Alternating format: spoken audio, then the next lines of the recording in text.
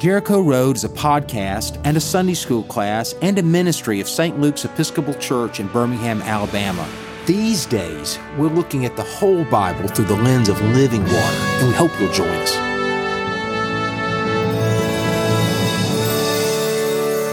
Well, hey everybody, welcome back to Living Water, where we've been looking at the Bible through the lens of water or the lack of it. And I got to tell you, we started last fall and we're still going. I've got plenty of Bible stories that I'm beginning to see in a new way just because it's got water in the background. And today I want to talk about the region called the Sea of Galilee, which is an important body of water in the world. First thing I'll say about it is it's not a sea, it's a lake. But in the Hebrew language, especially the language of the world of Jesus, they didn't have a word for water except for sea. If you live in a place that doesn't have very much water, a lake that's 7 miles across and 11 miles long, which may not look like much of a lake to us in Alabama, looks a lot like a sea to them. But even in the first temple, the temple that Solomon built, there was a copper vessel, if you will, of water, and they called that the sea, if you will. Those were the sea. So they only have one word for any body of water because they don't have a whole lot of it. So over half the Gospels take place at the Sea of Galilee, at least the first three anyway. Remember, we've got four Gospels, and you've got the first three are called the synoptics, which means that they're seen with the same view.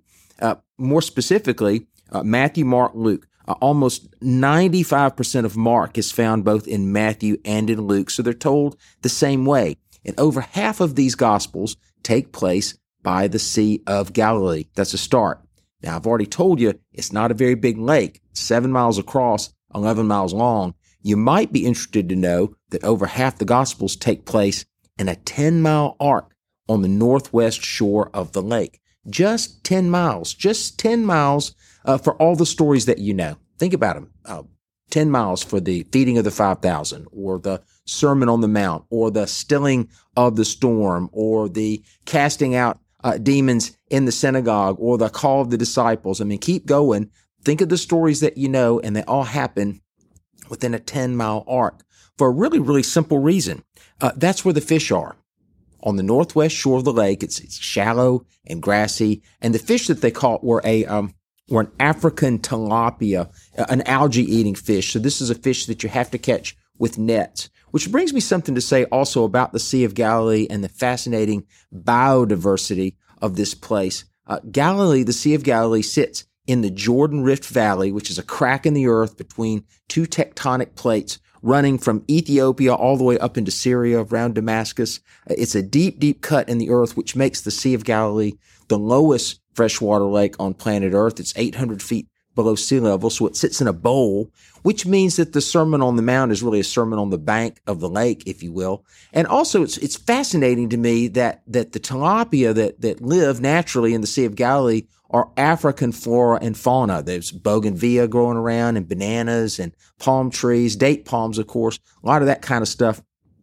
But if you drive 1 hour north of the Sea of Galilee, on either side of the Jordan River, you've got Asia on one side and Europe on the other. Just drive 1 hour north and you're in Europe and Asia. You can just do this in a morning, right? Hit 3 continents. And my friend Idan, my Israeli friend living over there, thinks that this might be why God chose his people in this part of the world, why he chose the Near East to tell God's story to us, because it sits in the middle of 3 continents. Where can you go in a morning to 3 different corners of the earth, if you will?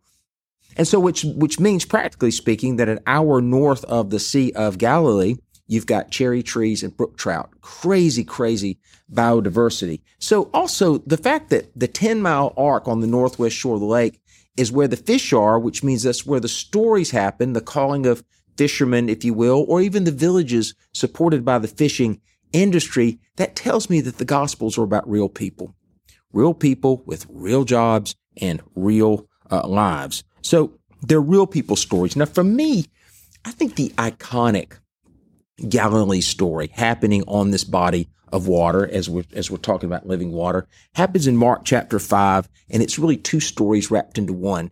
You get a chance to see a leader of a synagogue bowing down to Jesus. Jesus has just set this world on fire so that even someone prominent like a man named Jairus, who's the leader of the synagogue, would bow down and kneel before Jesus and ask for his help. You have a desperate woman with a hemorrhage crawling through the crowds to touch the hem of Jesus' garment. And then you've got a little girl raised to life. And it's all in one scene right here by the shore of the lake where the fish are. So I want to read a few verses. This is Mark chapter 5, 21 through the end to 43. Amazing story. When you hear it, just kind of act like you've never heard it before and see if you can hear something new, and then we'll talk about it. Also, whenever the Gospels talk about Jesus going to the other side or coming back from the other side, I want you to know that the Sea of Galilee is so small, you can always see over to the other side, so that the eastern shore of the lake is Greek-speaking Gentile. These are foreigners. Jesus is returning from a healing over there where no one knew who he was, but you can always see it. So the other side is significant. And then the Jewish side of the lake would be the northwest shore, that 10-mile arc. When Jesus had crossed again in the boat to the other side, a great crowd gathered around him, and he was by the sea. Then one of the leaders of the synagogue named Jairus came, and when he saw him, fell at his feet and begged him repeatedly, "My little daughter is at the point of death. Come lay your hands on her so that she may be made well and live." So he went with him. And a large crowd went with him and pressed in on him. Now there was a woman who had been suffering from hemorrhages for 12 years. She had endured much under many physicians and had spent all that she had, and she was no better, but rather grew worse. And when she had heard about Jesus, she came up behind him in the crowd and touched his cloak, for she said, "But if I but touch his clothes, I will be made well." Immediately her hemorrhage stopped, and she felt in her body that she was healed of her disease. Immediately aware that power had gone forth from him, Jesus turned about in the crowd and said, "Who touched my clothes?" And his disciples said to him, "You see the crowd pressing in on you. How can you say, 'Who touched me?'" He looked all around to see who had done it. But the woman, knowing what had happened to her, came in fear and trembling, fell down before him, and told the whole truth. He said to her, "Daughter, your faith has made you well. Go in peace and be healed of your disease." While he was still speaking, some people came from the leader's house to say, "Your daughter is dead. Why trouble the teacher any further?" But overhearing what they said, Jesus said to the leader of the synagogue, "Do not fear, only believe." He allowed no one to follow him except Peter, James, and John, the brother of James. And when they came to the house of the leader of the synagogue, he saw commotion, people weeping and wailing loudly. And when he'd entered, he said to them, "Why do you make a commotion and weep? The child is not dead, but sleeping." And they laughed at him. And he put them all outside and took the child's father and mother and those who were there with him and went in there where the child was. And he took her by the hand and said to her, "Talitha kum," which means, "Little girl, get up." And immediately the girl got up and began to walk about. She was 12 years of age. And at this they were strictly overcome with amazement. And he strictly ordered them that no one should know this and told her to give her something to eat. This story is amazing. It's called a sandwich because it's a story within a story. I mean, on one level, you could certainly see the Jesus' ability to manage time, right? He's on the way to a healing, but then he pauses for another healing. He always seems to be present with people, no matter how busy he could be. And of course, this is the reason why Jesus will retreat from time to time to get some rest. I mean, his days are long, and the crowds are desperate, if you will, on this side of the lake where he has set the world on fire. But there's some other details in here that I think will help if we live in the world of Jesus to see not only the drama of this story, but also how the two are linked together, the old woman and the little girl. The first one is the idea of blood. Blood, or dam in the Hebrew language, also means life or life source. It's the very source of life for Hebrew people. They saw blood as very important and sacred. Remember that the blood of a lamb was put on the lintel at the Passover so that the Passover angel or death would pass over them, right? And so we see Jesus as the sacrifice, and we say the blood of Christ, the cup of salvation. We're heirs of this idea that blood is a life force. It's something that gives us life. And for that reason, blood would be considered sacred, but it could also make you unclean. And the fact that this woman had hemorrhage, they had all sorts of quarantines, if you will, if you were to touch a dead body or be in contact with blood and be defiled. And for this woman to have hemorrhage would be a horror show. It's as if her life were going out of her. And a few verses before this story, we have a man who lived in the tombs, another unclean place. And it also is a horror show with 1,000 demons in his mind, and he's howling and shrieking. And we can relate to that one. That one's a scary story in the 21st century. But in the first century, someone having an issue of blood would also be a horror story because one, she would make you unclean just by coming in contact with her. And two, you're watching someone dying before your very eyes. I mean, it's a horrible thing. And then you got the little girl who has died. And again, they're connected by this death and this slow death. The other one is the number 12. The woman had an issue of blood for 12 years. The little girl was 12 years of age. So the two stories are different, but they're not different after all. And then you've got Jesus whispering in Aramaic, Talitha kum, which takes us right to the source. It cuts through translations. I mean, we read the story in English from the gospel written in Greek, but the author Mark wanted you to see and hear and to feel this in the earthiness of the Aramaic language, Talitha kum, get up, which means that this story is a real life story for all ages, which means that the Gospels are for all of us at any stage of our life. God will heal us. God will guide us. God will reach us where we are if we're very old or very young. And however we may be hurting, God knows our name and will say, Talitha kum, get up. I mean, God will say that to us and God will protect us. So it's a pretty cool little story. And if you travel to the 10-mile arc where the fish are on the northwest shore of the lake, you can see where things like this happen. They're like whispers, but you can certainly live in their world. I think people, honestly, when I take groups to Israel, I think people are captivated by Galilee. They know they need to see Jerusalem, and we take the groups down there in the buses and we go to the big city. But everyone always says at the end of the trip, I wish we could go back to the lake. I wish we could go back to the lake. And in our next podcast episode, we're going to do just that. We're going to go back to the lake after Easter because, of course, Jesus wanted to go home. This is home for him. So if you travel there, you can find traces of where stuff like this happened. I call them whispers, sort of like the ruins of Capernaum, the little rocks coming up out of the ground, or grassy fields where Jesus was spoken to the crowds as they sat on the ground to hear him preach the Sermon on the Mount. And there's even a column in the ruins of Capernaum with the family name of Zebedee on it to show that the Zebedees were not just made up disciples, but rather real people with a real family name and a real business. So the big news, so you go there and you see this stuff and you can really soak in the Bible. The big news happened in 2009, which in a place called Magdala, where Mary Magdalene is from. The word Magdala means tower, and it's called Migdal today.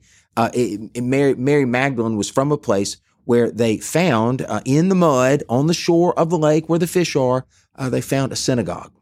And no one had ever found one of these before. They found it by accident.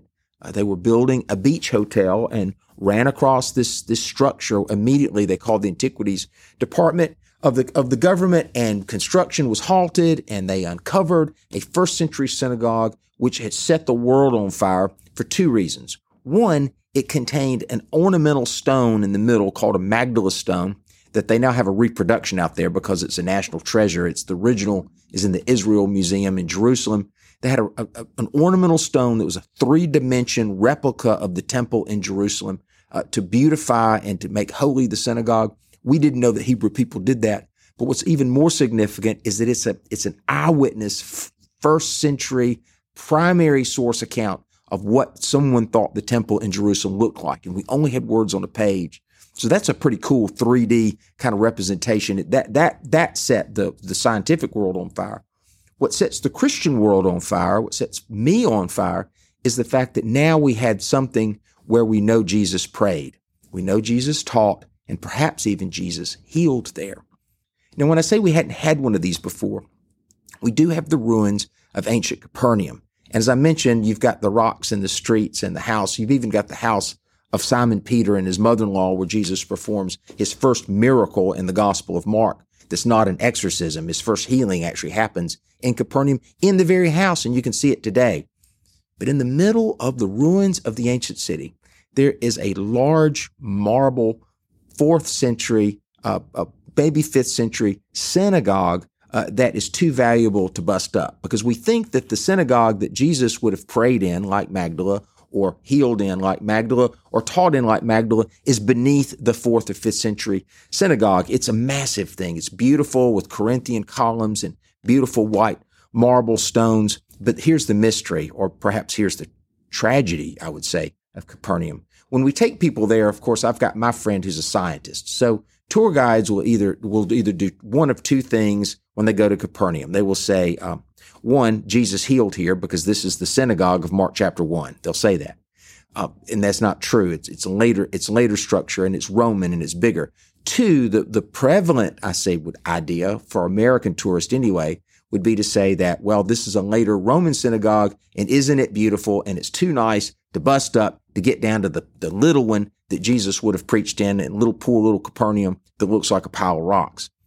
What we do with our groups would be a third idea, and it gets us thinking about what we do with the Gospels. We take people through the ruins of the city, and we look at the structures. Capernaum looks like a pile of rocks.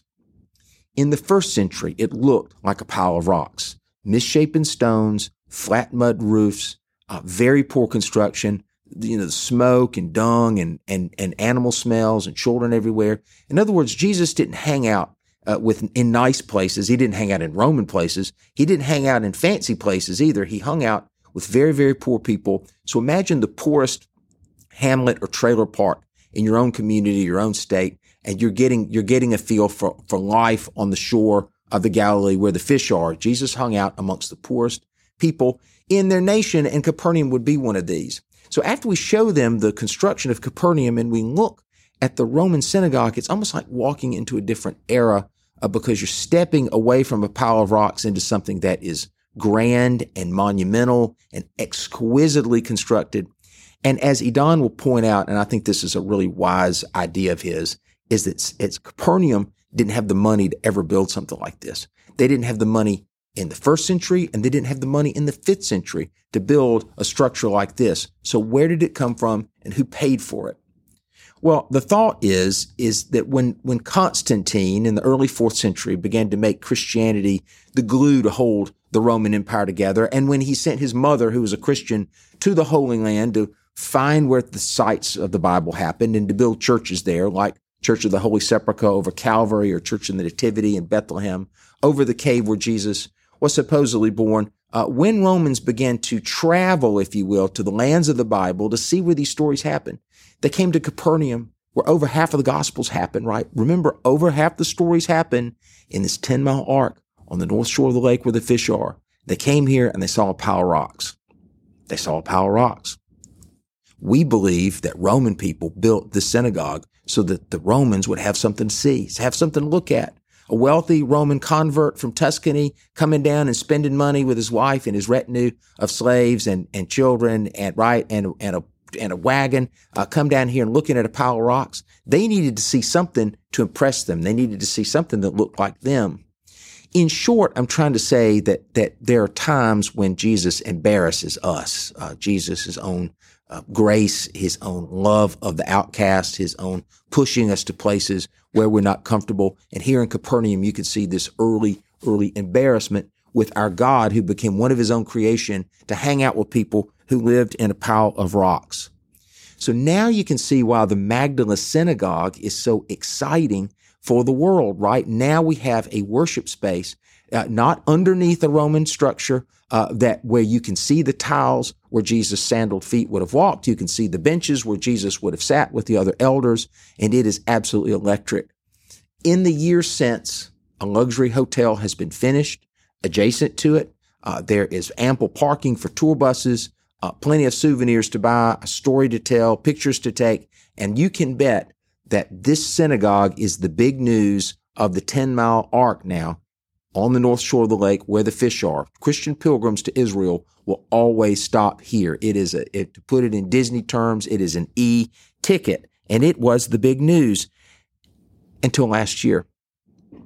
Now, I just returned from Israel last week with my son, and we were able to see this, but in the middle of last year, they were building a roundabout across the street from the luxury hotel, which would make it about 500 yards from the synagogue that we have. And as they were widening the road, they came across another synagogue across the road. Now, we didn't know that Hebrews did this. We didn't know that they had multiple synagogues in the community. The assumption would be that the one synagogue would be the community center, and none of these towns are very, very big. So there are currently two schools of thought with regards to the synagogue. One, and I need to say this, one, the baseline is that it is a synagogue. It is 500 yards away from the original synagogue of Magdala that had been found in 2009. In 2022, they found a second one. It is poorer and less ornate. That's the first thing that we know. We know that it dates from the time of Jesus, and it is one that obviously is a poorer house of worship because it is less adorned, if you will. And you got to ask the question, knowing Jesus like we do, where would Jesus hang out, right? The poor one or the rich one? So that makes it pretty exciting. If it dates to the world of Jesus and it's the poor house of worship, then you're looking at a place where Jesus probably prayed, right? Probably taught and possibly healed. So that's the first thing. Now, two schools of thought with regards to the origins of this place. One is, quite frankly, that it was for the poor folks. So that makes it compelling. Two, second school of thought is that it's a church split. A church split. Now, we all know something about church splits.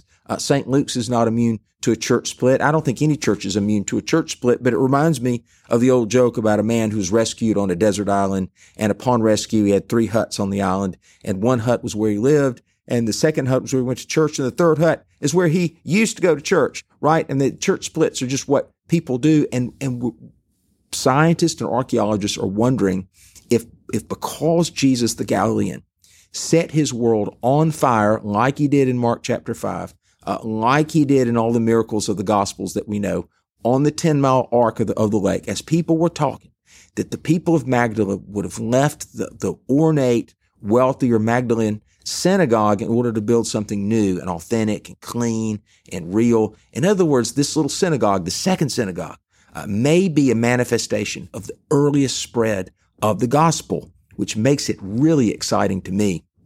So I'm over there a week ago with my son, and I'm climbing all over this thing. I crawl over a silk fence, and I walk through some mud, and I'm standing where I'm certain Jesus stood. You could just feel the electricity around the find. And the road engineer walks up. They're currently working on the roundabout, and they've got a crew out there, and I'm just sort of standing in the middle of an active road construction, if you will. But the fellow was really nice, and he was really proud to show me because he found the synagogue, and I asked him what happens next for this.